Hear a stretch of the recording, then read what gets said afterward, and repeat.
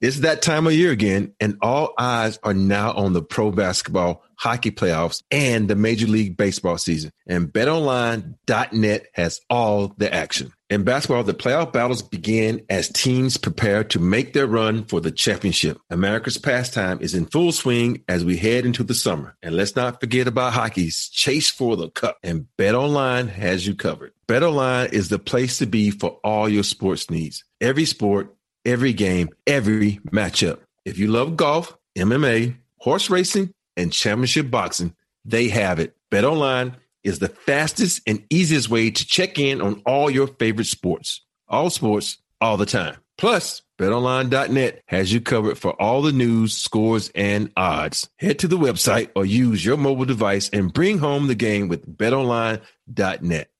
Where does the cocaine and the nicotine come from? 5,000 years ago in Egypt. Oh, we got the drug testing guy here. I don't think they were doing any drug testing back in those days. No way. They were trying to figure out what is it. They're just experimenting. We really go deep here. Well, it's interesting about the pyramids and the Sphinx.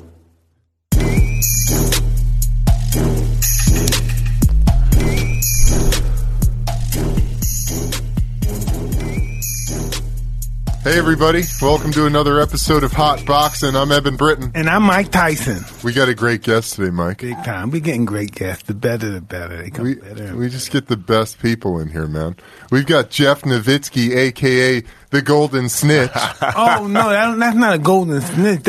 He's a discoverer of people that's doing devilish and wicked things. Ooh. People that are hurting people physically. I like that interpretation, dude.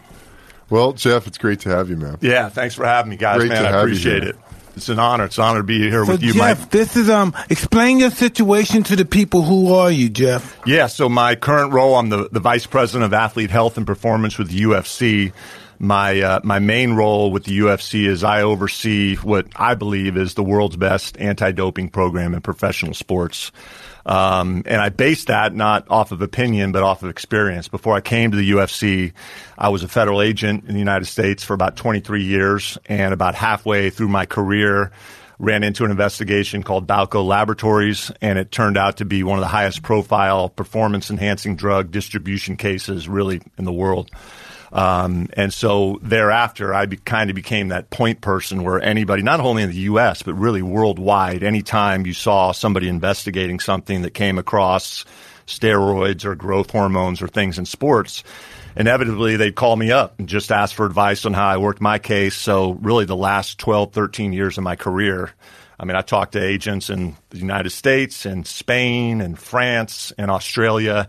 Anytime anybody came across something, they'd usually pick up the phone to call me to get my advice on what they were seeing and potentially how to work it. So former athlete myself, I mean, I was just fascinated by it, fascinated by what these drugs can do, fascinated by the temptations that these athletes felt to do it. And there's a lot of temptations out there. Listen, I don't even blame the athletes.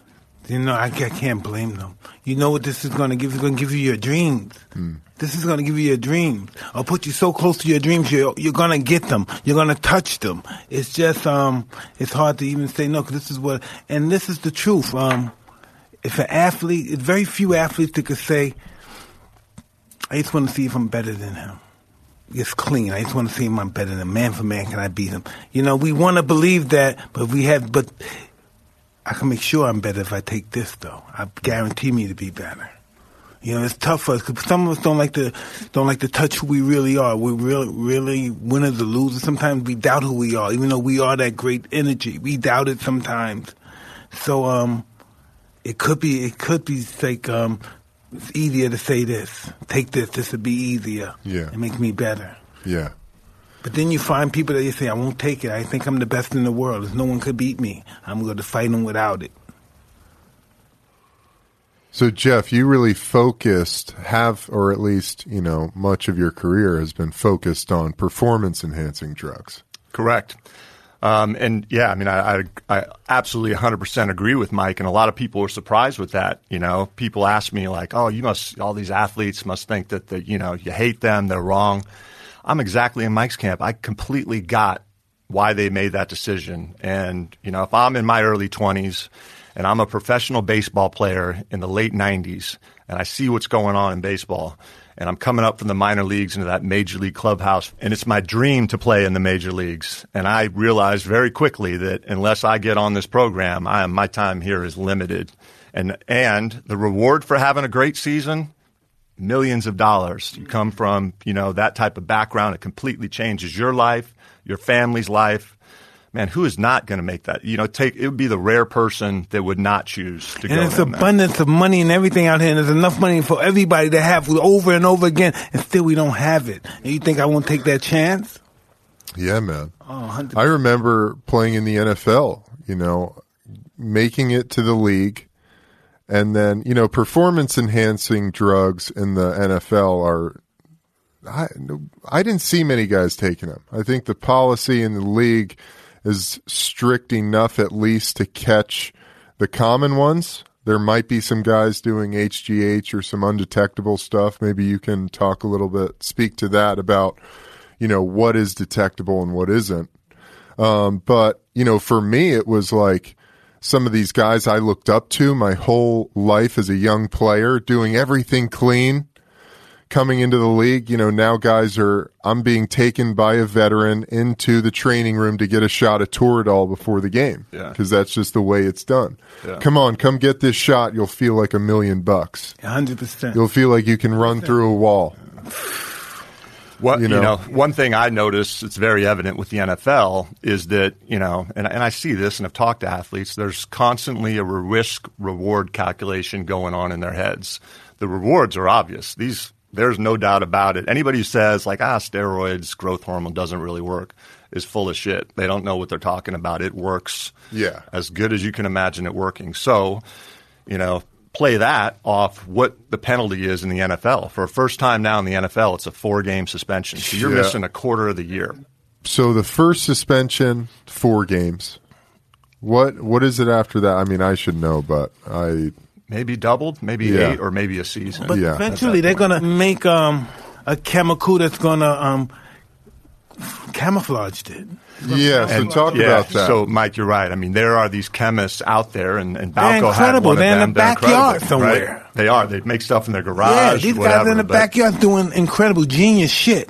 Unless you know in anti-doping what you're looking for, you can't find it. For whatever drug is out there, there has to be a specific test that recognizes that drug. So what these chemists are doing is taking a steroid, a known steroid, and adding an extra atom, molecule, whatever on it, and it still retains the benefits of the steroid, but it won't show up on a traditional test unless the science finds out about it and creates a test for it. So it's a constant cat and mouse game. Constant. Interesting. I was telling a couple of years ago, I was telling a friend, hey man, something's wrong with my dick. My dick is not getting hard. He said, yeah? He said, come over, Mike. I got something for you. So I'm going to shoot you in the head of your dick. It's never going to go down, Mike. Oh, shit. I wanted to do it so bad. I was so scared. He said, no, Mike, I'm going to go right on the top of your dick, Mike. It's going to last. It's going to last forever, Mike. It'll never go down. I said, fuck, I just wanted some Did Viagra. you do it? No, I just wanted some Viagra or something. Or some Cialis. He just stick this needle on my dick. That. Oh, shit. He said, Mike, please, Mike, trust me. I said, fuck, in my tip of my dick, I'm going to stick this long needle. Fuck no. That's another kind of I didn't even want him holding my dick. I got to have him hold my dick and stop. Fuck no. Fuck, I couldn't do that. Oh, fuck. Oh, it's terrible, dude. Well, we were talking earlier before we came in here about the Wizinator. Oh, so yes. Now, and really, I mean, I say this all the time, how much respect I have for our athletes, because not only are they having to take a pee in front of somebody, but somebody who's up close and personal, on their knees, watching that pee come right out of them.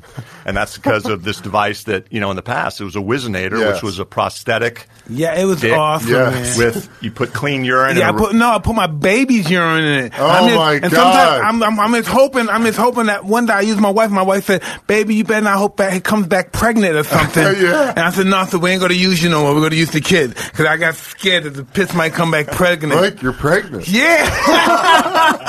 I think that's happened before in the world of anti. I think a male provided a urine sample and they came back and said, sir, you're pregnant. Yeah, Either you're pregnant or this is somebody else's urine. That's what I was afraid of. I guess I did hear that happen, and since I was afraid of that. Yes. Well, did you have the right color Whizzinator? Because there was that NFL hell black yeah. dude that had a white one. I had this brown one. Who was that? I heard that story. But this guy was so fucking macho. He was scared. I whapped it out. He was like, "Turn around, hey man, take the fucking cup." You know, this macho guy. He don't look at me and shit. Yeah, you got to play those dudes, man. Yeah, it's the worst job in the world. It is, man. So our testers, not only are they closely observing, our athletes in a very intimate way, they're waking our athletes up 5, 6 in the morning because, as we talked about earlier, in a good, solid anti-doping program, you could never know when the tester's coming. Yeah. Could be early at night.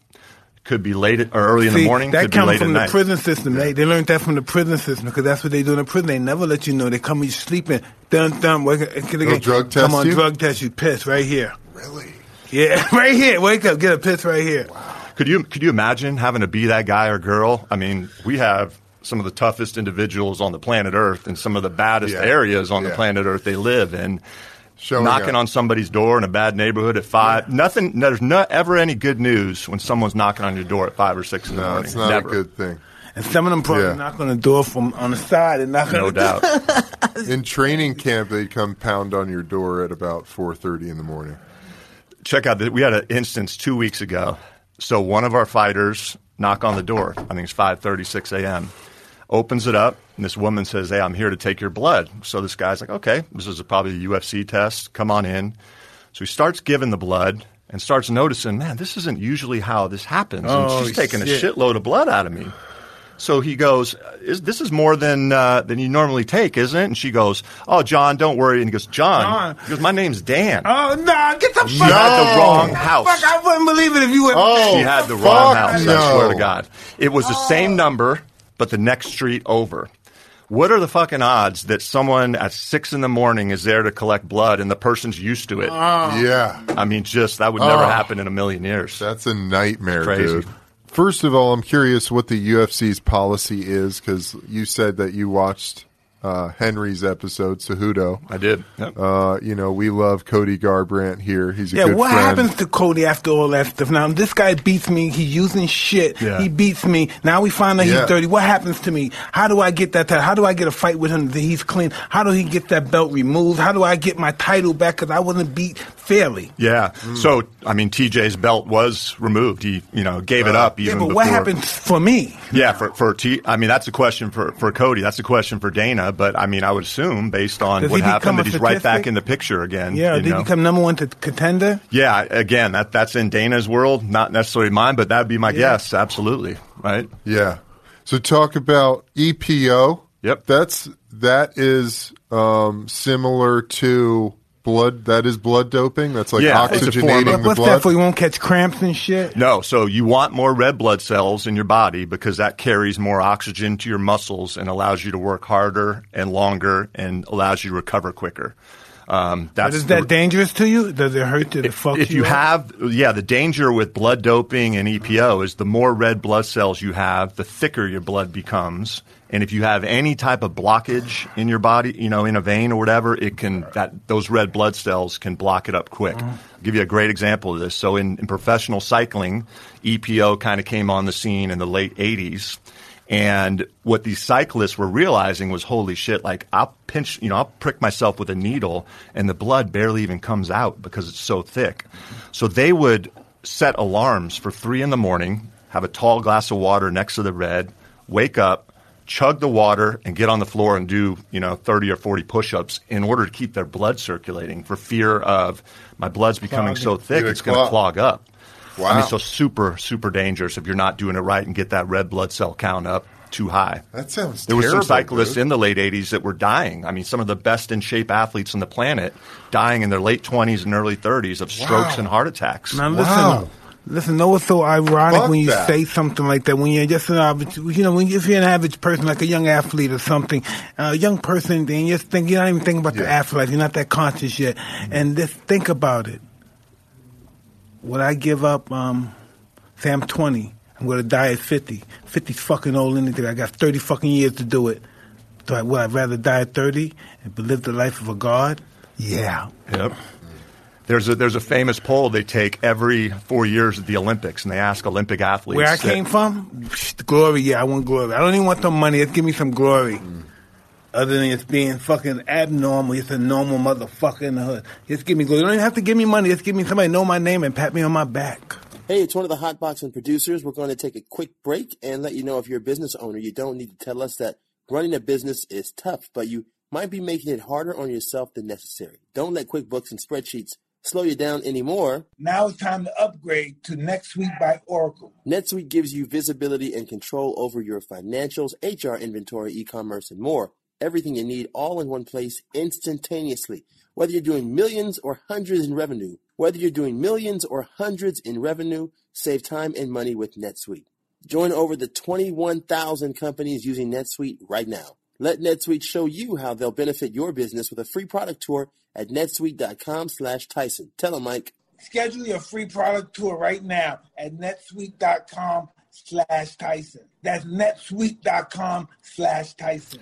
Yeah, they poll the Olympic athletes every 4 years saying if there was a pill that allowed you to win a gold medal, but would take 10 to 20 years off your life, would you choose to do that? And every year, Majority 80-90%, yes. like, hell yeah. Wow. We don't even have kids yet. Yeah. We don't even know the concept of loving our kids more than we love ourselves yet. Yeah. When we get that concept, our concept of life change. We want our life. We want to spend time with this child. Did you ever take any performance enhancers, Mike? I take I did marijuana. Yeah. Well, talk about that, Jeff, because you're actually an advocate for CBD, and you guys, I think, have one of the most forward-thinking policies on it, as far as I can tell. Yeah, so it was like last year, the year before, CBD became allowed to take at all times. So our fighters can take it, without restriction anytime. Great.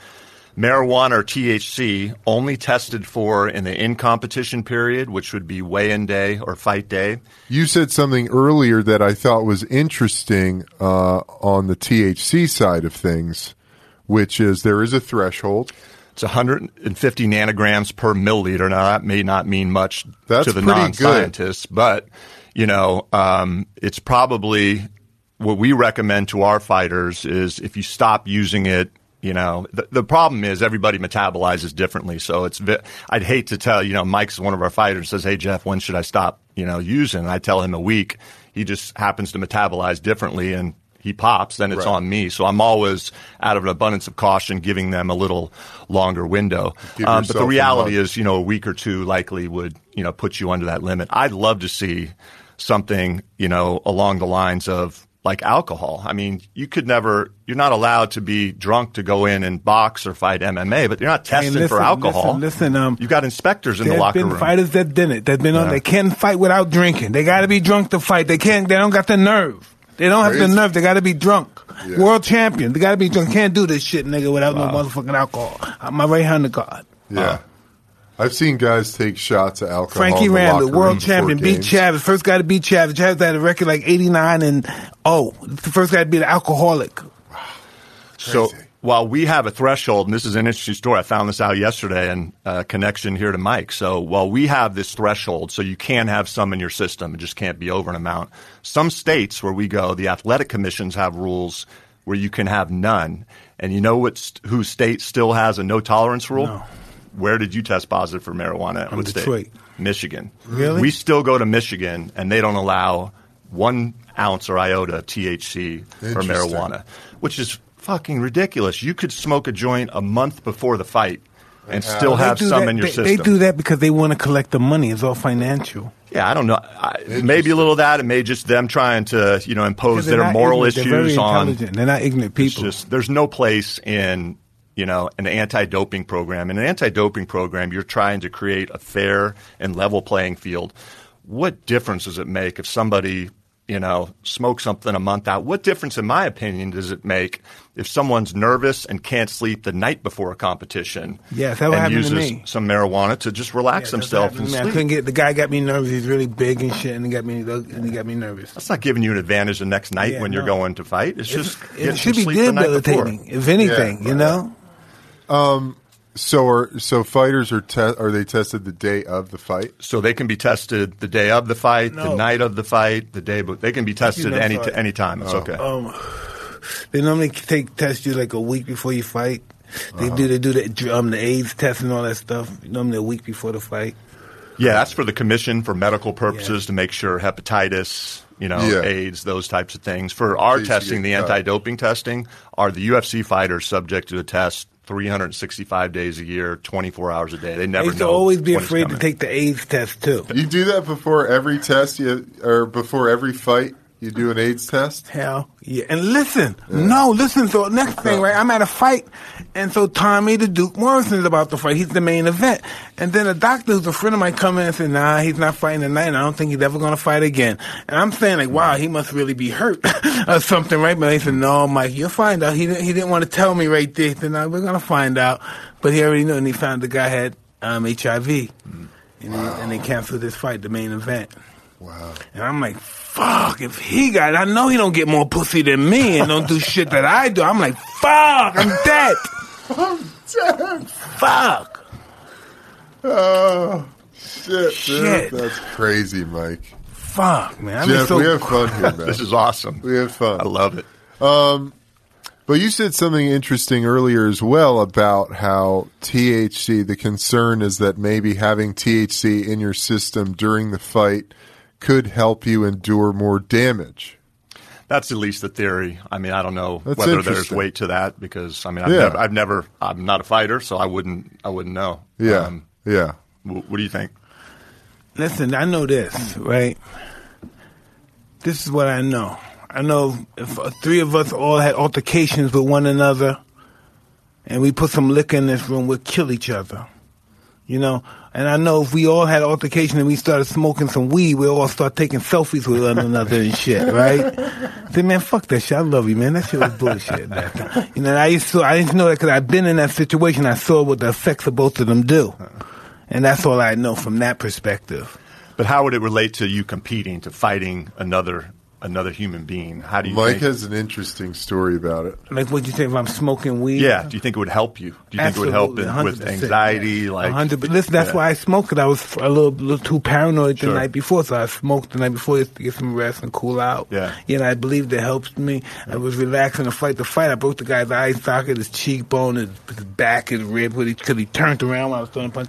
And I was calm, relaxed. Yeah. And it was I don't know, it was really soothing. Yeah.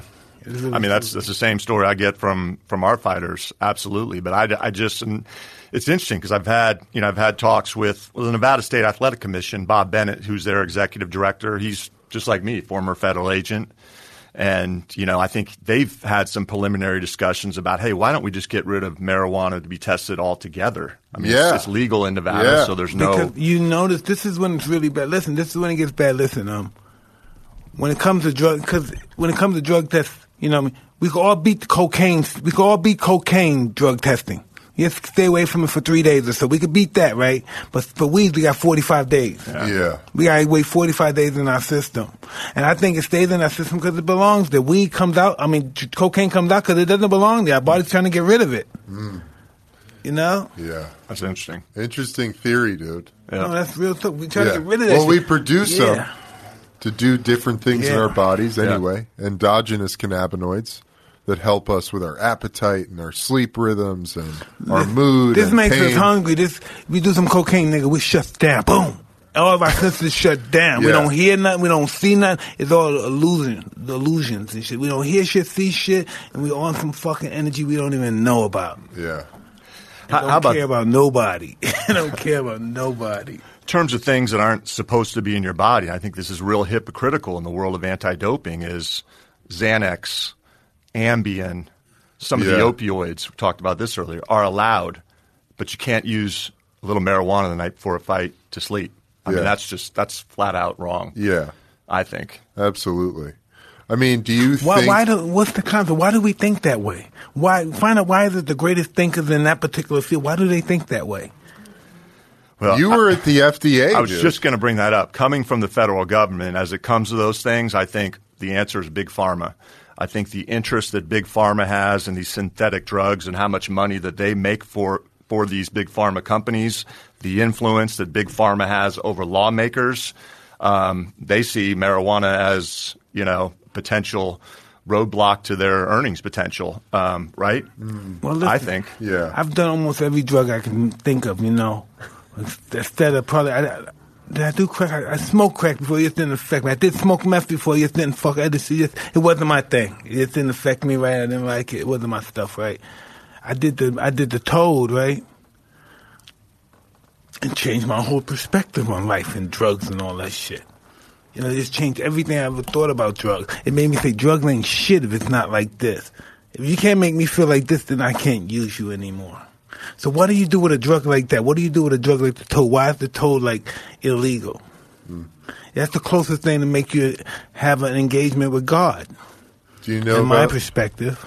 Do you know about 5-MeO DMT or DMT or Yep. Yeah. Mm-hmm. And I'm not sure. I guess DMT is a Schedule 1. It is a Schedule 1, but speaking of Schedule 1, how the hell is marijuana in the same category as crack cocaine, methamphetamine, heroin? How did it even? Are you kidding me? How did that even work out? Look, I'm not sitting here a proponent of everybody go out and use marijuana or drugs, but when looking at people with medical conditions, physical conditions, psychological conditions, and given a choice between a purely synthetic drug that's processed by the liver through the kidneys versus a natural plant where there's no evidence of that type of toxicity, I just don't get it.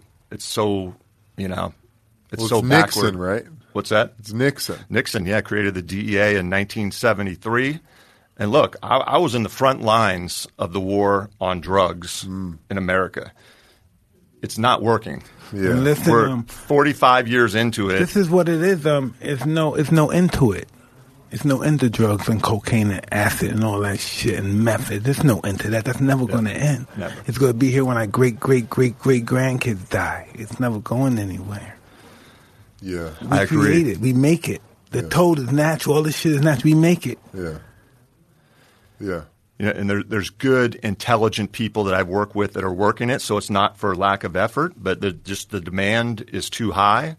And you took a quarter of that money and put it into education, rehab for those that needed it and developed the problem, and I think you have a much better society than what you do now. I talk about prison overpopulation with nonviolent drug offenders. I mean, marijuana being a Schedule 1 drug, there's instances where if you sell enough of it, you could be facing a mandatory minimum sentence of 10 years. Yeah.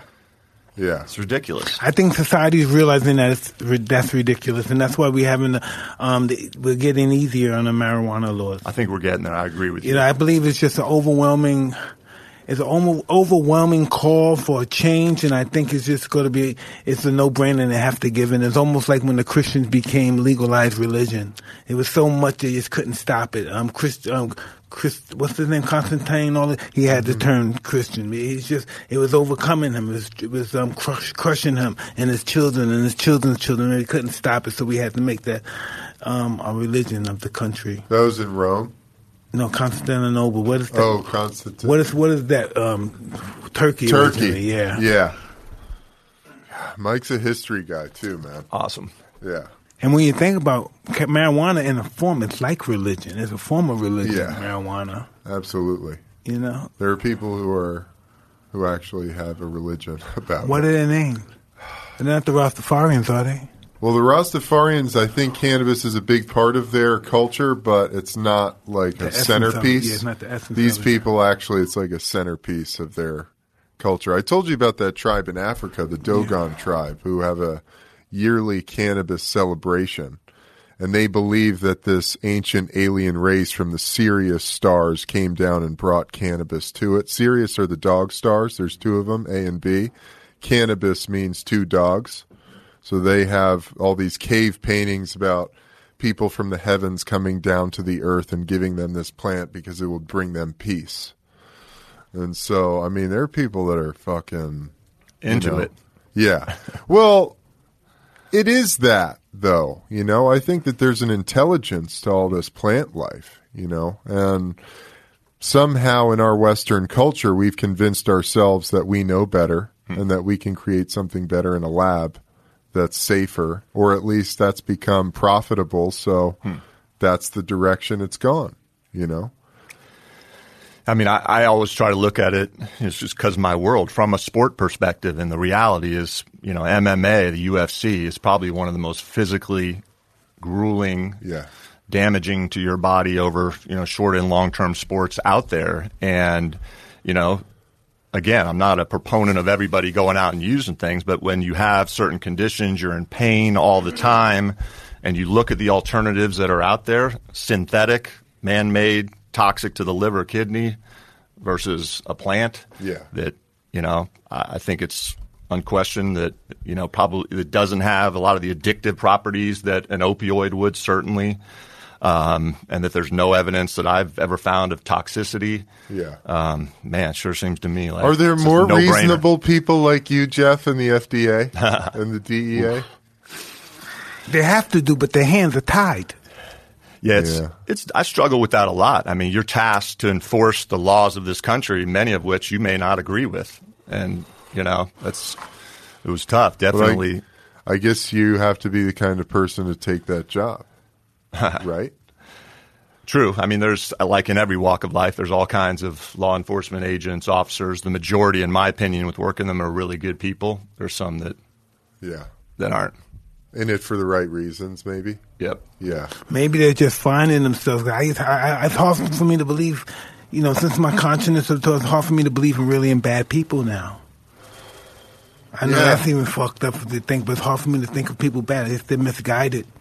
They have wrong perceptions of what they think life is and what their happiness is. Well, I would just challenge you on that with, there's dark and light in the world now. Oh, no doubt about it. So maybe there are people who are gravitated towards darkness and evil. And I don't know, maybe that's just part of the balance of the universe. Well, nobody ever showed them the essence of the light. Yeah. Once you find the essence of the light, you can't run back. Yeah. It's true. Jeff, it's got to be going down in the government, man. We got to have some light in there. Oh, well, it's been awesome having you on, man. Big time. Yeah, it's been great being here, Mike. I mean, I have so much respect for you. Just, growing up in high school in the late 80s and in college, your fights were events. They were neighborhood get-togethers. Really? Celebrations. Hey, I never the Tyson looked at fight, come on that's over. Bullshit. Like, everybody tells you that, dude. Yeah, you created so I never much think about it like that. So in my own words, it's here in this moment in a square ring and nobody else fucking exists. Yeah. Well, that's how you had to be, man. I'll tell you another quick story, what you did for me. So, your kids are always the last one to think you have any type of cool factor, right? And they keep you humbled, and mine certainly are like that. My middle one, Kira, who you met a couple weeks ago in Vegas. So we were driving into the office that day, and Dana's assistant calls me on the phone. So I put it on the speaker in the car, and she says, her name's Dre. She goes, "Hey, Jeff, are you in the office?" I said, "No, I'm 5 minutes out." She said, "Oh, Mike Tyson and some business partners are meeting with Dana, and they want you to come in." I'm like, "I'll be there in 5 minutes." I look over at my daughter, and her mouth is like on the floor, and she doesn't get excited about anything. She's like, "Mike Tyson?" That's awesome. I'm like, "Yeah." I go, "Come with me." I go, "Dana's a real family guy. He won't mind. Just come in." And so she came in there and got to meet you. And for a second, at least, I was cool in the eyes of one of my kids. And that doesn't happen very regularly. Good, man. So man. thanks. That's beautiful. Thank you. That's so awesome. Have you ever been in contact with the NFL drug policy peeps? Yeah.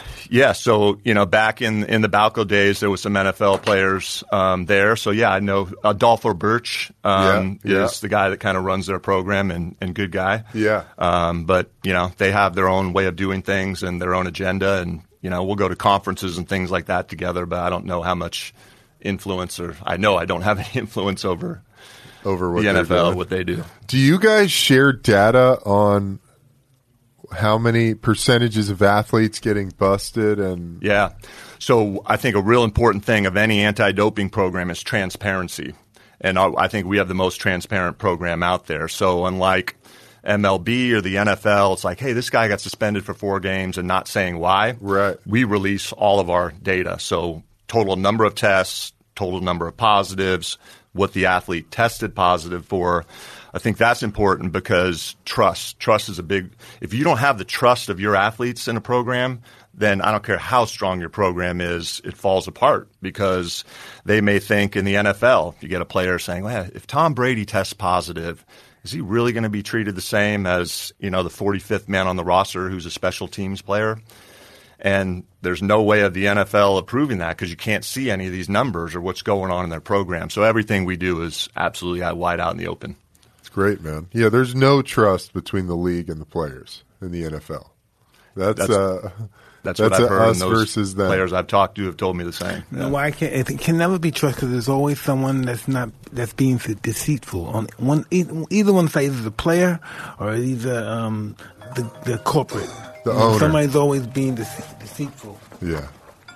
Oh man, who's it, brother? I don't know. Sorry, I can't call.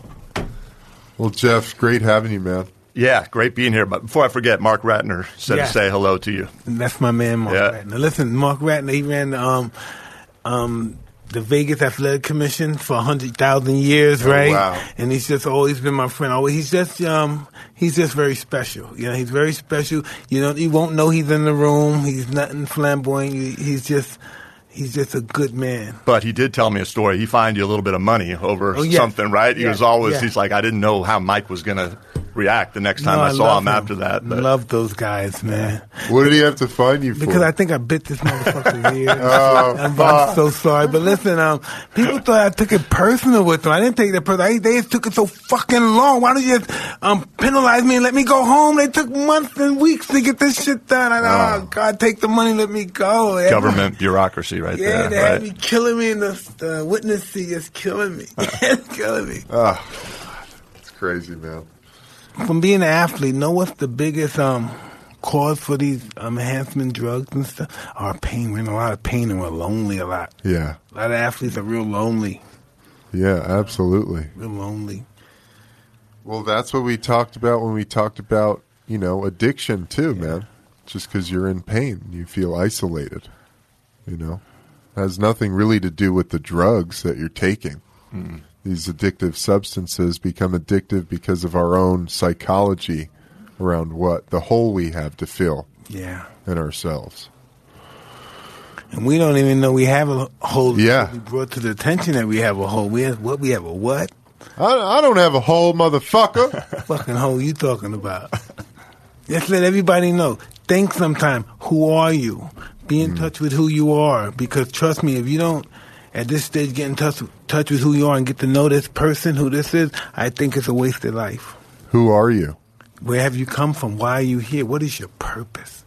Really, who am I? I'm just somebody, my mother and father, my father and mother was just horny one night, and boom, and I came up. It wasn't that they love each other. It wasn't love. They wanted to fuck, and I came out, and what the hell happened? What was that purpose for? Really, what was the purpose? Yeah. What's my purpose here? You came through that portal. I have no idea. It's that. Look at that number. That's from another dimension, dude. 8 zeros. Prison one. Yeah. Oh, really? Are we going to a prison? I hope so. We can talk to some people and help some people. That'd be cool. Well, you heard it from Mike, y'all. Who are you? Ask yourself. Go deep. Question What's my things. purpose here? What's my purpose? I always wondered this. Who's the first me? Who's the first man in my family? Who is the first man? Where was he at? What year was he born? Before Christ, after? Who was the first me? Who's my first nose come from? Where did I come from? The first person. That was me, my lineages, my bloodline, the first one. How long was he? Probably goes back pretty far. 200 million years. How long ago was he? Have you traced back? How far have you been able to trace back family? No, not far enough. Yeah. I love that too. That fascinates me. It's still in the 20th century, I think, 19th century, something like that. It's not even going over 300 years, 200 years. Not even going that far. I've gotten back to 1620s. Wow. Yeah. My first ancestor that came to America, her name was Mary Bliss Parsons. She came from England, and she came here in about 1624. She was on trial for witchcraft 3 times, got off. How'd you find that out?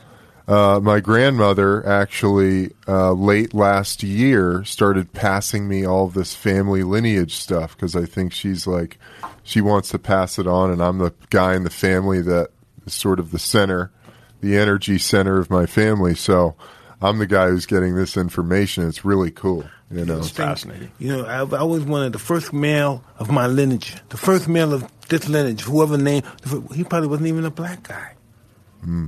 He probably was white. He could have been an Asian. Who was he? The first one. You know what I mean? That turned me into this. Originally, after all those millions of years, hundreds of millions of years, I came out like this. Might have been an alien, bro. You never know who was that first person.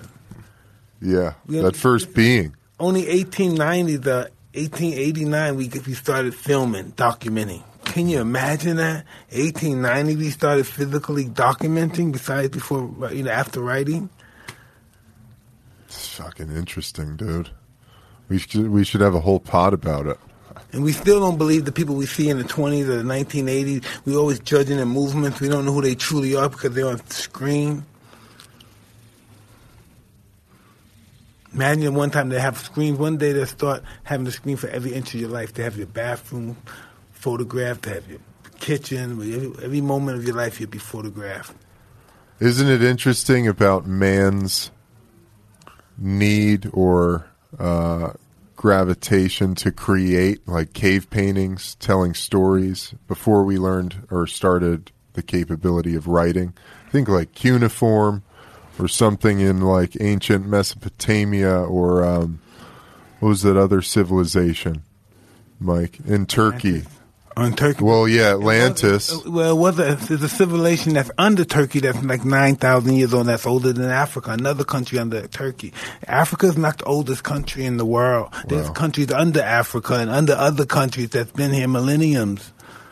We can't even explain who these people were.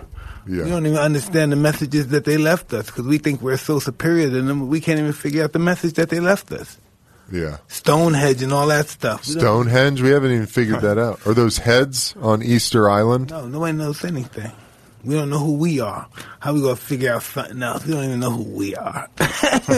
Jeff, you have any thoughts on this? I was on the Great Wall of China. I was last November. Oh, dude, I was up. Listen, it was took just 2 years to make. Just felt 2,000 years. I'm sorry, 2,000 years to make. It's incredible. 2,000 years to finish it. Without a doubt, the most incredible man-made thing I've ever witnessed, been a part of in my life. It was. I took that. I left and got on a plane and flew back to Vegas. That night, I walked into my house and said, "Was I just walking on the Great Wall of China this morning? Is this a dream?" It was just really moving. Nothing's moved me like that. I did the same. I did 5 miles on the Great Wall. Wow, really? Yeah. I want to do that. I got home, called my mom and dad, and they said, "Hey, do you remember the story that your grandmother and grandfather told you about that?" I'm like, "No, what was it?" And they said, in the early 70s, they were retired and they would go on trips. They were one of the first American tour groups to go into Russia when it opened up. So they go over to China. They go on the Great Wall of China. Who's on the Great Wall with them when they're up there? Ali. Oh. I'm like, did they take a picture? And my mom's like, no, it was before like everybody's walking around with cameras. I'm like, damn, that is a story right there. That's an amazing story. When I went to Egypt, I saw the pyramids. I said, fuck. Oh, I'd like to see that. Alexander the Great, Napoleon, all these guys that went here, they've been here. All the other great warriors before them and stuff that, this is the place you had to conquer. You had to conquer, the Romans, they had to conquer Egypt. That was the light at the time. Yeah, it's amazing. It's amazing. I want to go there really bad, to Egypt, and see that. Yeah, Rome is pretty awesome, too. Rome? Colosseum, yeah. Yeah. Rome, Greece. I went, it was last year, in a period of 2 months. We were in Moscow, Russia, for our first show there. So I'm in Red Square and inside the walls of the Kremlin. You can actually go in it. And then a couple of months later, I'm in Tiananmen Square. I went to see Mao. Forbidden City. I went to see Lenin. Lenin's pretty cool in state, huh? See him in state. Wow. Yeah. We were reading about that going in there, and they've got people in the Russian army whose sole job is to take care of Lenin's body. So every, month or so, they bring him back underneath where the tomb is, and work on him, put new skin on him, clean him up. I mean, can you imagine that job? Crazy. What an order to be a part of. Oh, right? That's crazy.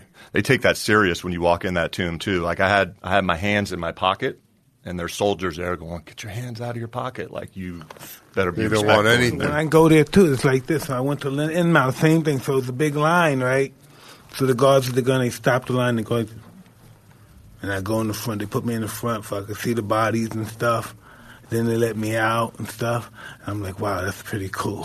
It's moving. I mean, yeah, it's keep moving. Don't stop. Just keep it moving. It's looking at mouth. They look like fake skin and everything. Everything looks fake on them. Look like rubber. How would you feel about that, about lying in state forever? Yeah, just... This is interesting. You said that. My wife and I, we went to Egypt, so we went to the museum and we saw the mummies laying in Thutmose III and all these guys. They got gold slippers on. Yeah. You know, like the thongs we wear. Ornate. They're gold. Yeah. So, right, we look at them, and then I'm saying to my wife, I said, with the ego that they had, they probably loved people watching them. And then my wife said, no, they didn't want people to be. That's why they put them in the temple thing, because they didn't want people to gawk over them. Mm. You know what I mean? So my wife was really freaky and superstitious about gawking over them and stuff. But it was a trip watching them. You know, I say to myself, this is interesting too. You notice, like in the Ten Commandments, you see Moses, they always have a staff. Yeah. Interesting. Only really the royals wore the staff. You know why? Because they were fucking inbreeding fucking their sisters and their mothers and their uncles and their fathers and everything, and they all had bad hips from it. So that's really why they had the walking staff. Most of them. God. Could have used some THC to ease those pains. No, I'm gonna tell you some more stuff too. So you look up cocaine dummy. They have a dummy. They cut his hair. They checked him out, and so they found that he had cocaine and nicotine in the system. And they said there was no cocaine there unless it was an alien plant, ancient plant a long time ago, and they cut it out because they must have seen what it done to you. Or maybe cocaine gave them the effect that they have an afterlife. Maybe. You know, where does the cocaine and the nicotine come from? 5,000 years ago in Egypt. Oh, we got the drug testing guy in here. I don't think they were doing any drug testing back in those days. No way. Yeah. They were trying to figure out what is it. They're just experimenting. No, it's fucking... God, we got deep, man. Love it. Yeah. We really go deep here. Well, it's interesting about the pyramids and the Sphinx. And I was listening to these guys talk about how the geologists and the paleontologists disagree on the age of the Sphinx. I saw that as well. The geologists say it has to be, this rock is at least 30,000 years old. Really? They say it was 5,000. Yes, exactly. The paleontologists say, no, it's 5,000 years old. Geologists go, no, this is 30,000 years old, this structure. Wow. And because of, like, the depths and the excavation that they've done, and it's just kind of mind-blowing, man.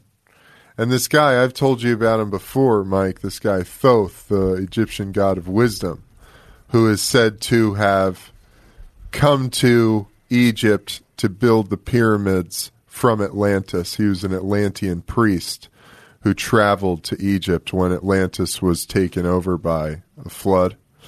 And this is in this book, The Emerald Tablets, that he wrote. And the pyramids are above what is called the halls of Amenti, where you go to be reincarnated into the world. So it's all, I don't know, man. I mean, we don't even know why the pyramids are there. Yeah, there's people buried in them, but, I mean, they had pharaohs buried 300 miles outside the city that they would take, and hide them because they didn't want people looting their tombs. Because, like you said, Mike, everything was gold. They had these beautiful, ornate statues and things because they believed that their souls needed them to travel into the next life. It's crazy. They're still finding. Yeah, maybe. Please continue. No, you go. Sorry, Mike. I was just saying maybe we are who we think we are. Yeah. When we took all that gold and stuff. Maybe in their mind, my goal is following me. I'm going with my goal. Maybe they're no longer in the physical world then. Mm-hmm. They left the physical world behind and they're with this spiritual world. Mm-hmm. It's crazy, all these things that we're still finding, all these clues that are on this planet to lead us, to figure out where we came from, who we are. I saw something this week, the earliest footprint ever found. Somebody found this footprint of a man and determined, how do they determine if it's a man or woman's footprint? width just of the size. shape or size of the foot, exactly. So, Wow. I mean, it's got me, like, walking around now looking on the floor, like, I want to find a footprint that's older than that. That's crazy. Listen, I'm just talking about from reasonable terms. I just know the Vikings were here before Christopher Columbus and all those guys. Because when you think about it, the Vikings came here with their swords and their mallets and all that warrior stuff.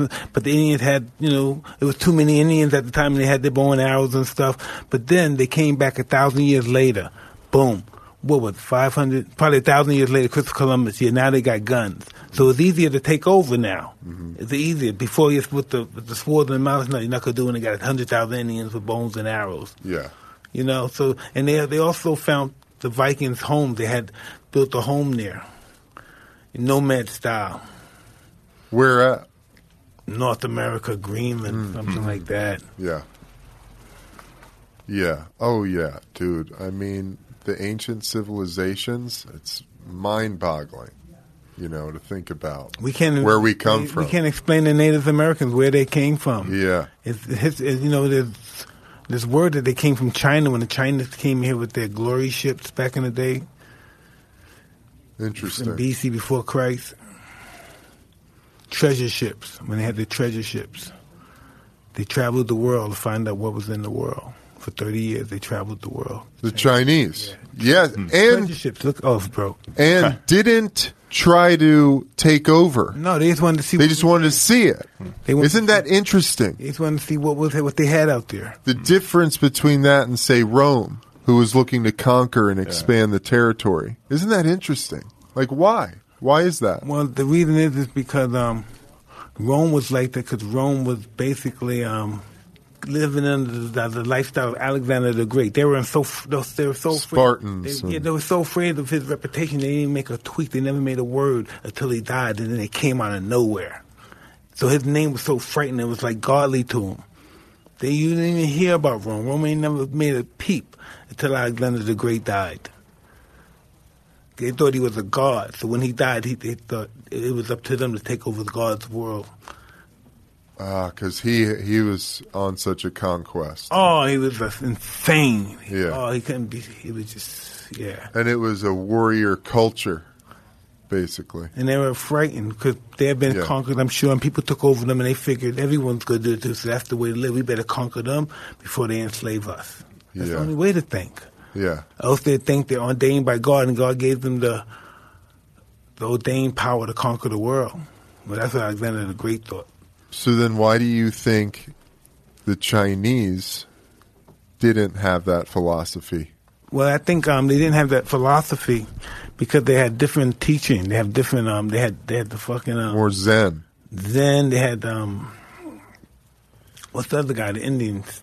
Come on, religion. Hindu and all that stuff, and the other religion. The Chinese, Buddhism, and all that stuff. Yeah, you know what I mean.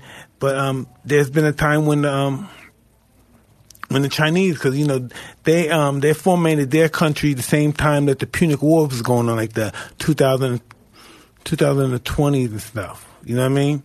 So they did the same. They it was really when Rome was being built at the same particular time. Oh, interesting. You guys Game of Thrones watchers? Oh God, my wife loves this stuff. Yeah, I haven't watched much of it. Oh, they're crazy, man. Look, they killed all the dead people. Walking there, they wiped them out, man. And Aya dropped the knife and then caught it and gutted them out. Spoiler alert, y'all. Yeah. She came to one of our fights, and we were in Liverpool. Darren Till was fighting, and she was sitting kind of front row behind me. But yeah, she's a little badass. Huh? Oh, what's her name? The Dragon Mother? No, this is Arya Stark. She's the little warrior. Oh, yeah. From the Stark family. The many faces. I watched like the first 4 episodes. I was like, I don't know. You got to stick with it, man. Yeah, I know. Maybe I will. No, I just started Westworld, too. I watched The Tudors. Oh, yeah. You heard The Tudors? Yeah. I've heard it. I've seen it. King Henry VIII? What an interesting guy. Crazy, right? Not good with women, but yes, an interesting guy. He can get them, but he normally kills them at the end. It's fucked up. It's crazy. His daughter was a great ruler, too. Elizabeth I, she was a great ruler. It's nuts, dude. Well, anything else, Jeff? I think we covered it all today, man. We've hit it all. I have a sister. Yeah, younger sister. I have 3 daughters. Yeah. Oldest just graduated from college. Which college? She was a banana slug, UC Santa Cruz. Ooh, Remember awesome. the shirt that I Travolta wore in Yes. Pulp Fiction? The slugs. I love Santa Cruz. Sluggers. Yeah, that's a cool city. Santa Cruz is It dope. Yep. Very cannabis friendly there. No doubt. They have that school is probably one of the most liberal schools in Ever. America. My daughter's calling me like, 420, Dad. Like probably 90% of the schools out in the redwood woods back there, like celebrating. Token up. It's like, it's the naked run through campus tomorrow. I'm like, what? What? Like, how See, many we're people are preparing doing the that? It's like world of everybody. cannabis for the future kids. Yeah. We're preparing the world for them. Yeah, exactly. That's awesome, man. Well, again, Jeff, awesome to have you here today. Thank you guys very much for having me. Really Thank appreciate you. it. Yeah, man. Take us home, brother. All right. Hey, everybody. Thank you for listening. We love you guys. Remember to subscribe to our YouTube channel, Hotboxin with Mike Tyson. You can find all our episodes there. Head to hotboxinpodcast.com for our website. Is that correct? Yes, that's correct. Good. Hotboxinpodcast.com. And that's about it, y'all. Until next time, I'm Eben Britton. And I'm Mike Tyson. This is Jeff Novitzky. We're out of here. Bye. And thank you, Jeff. Dude, that was fun.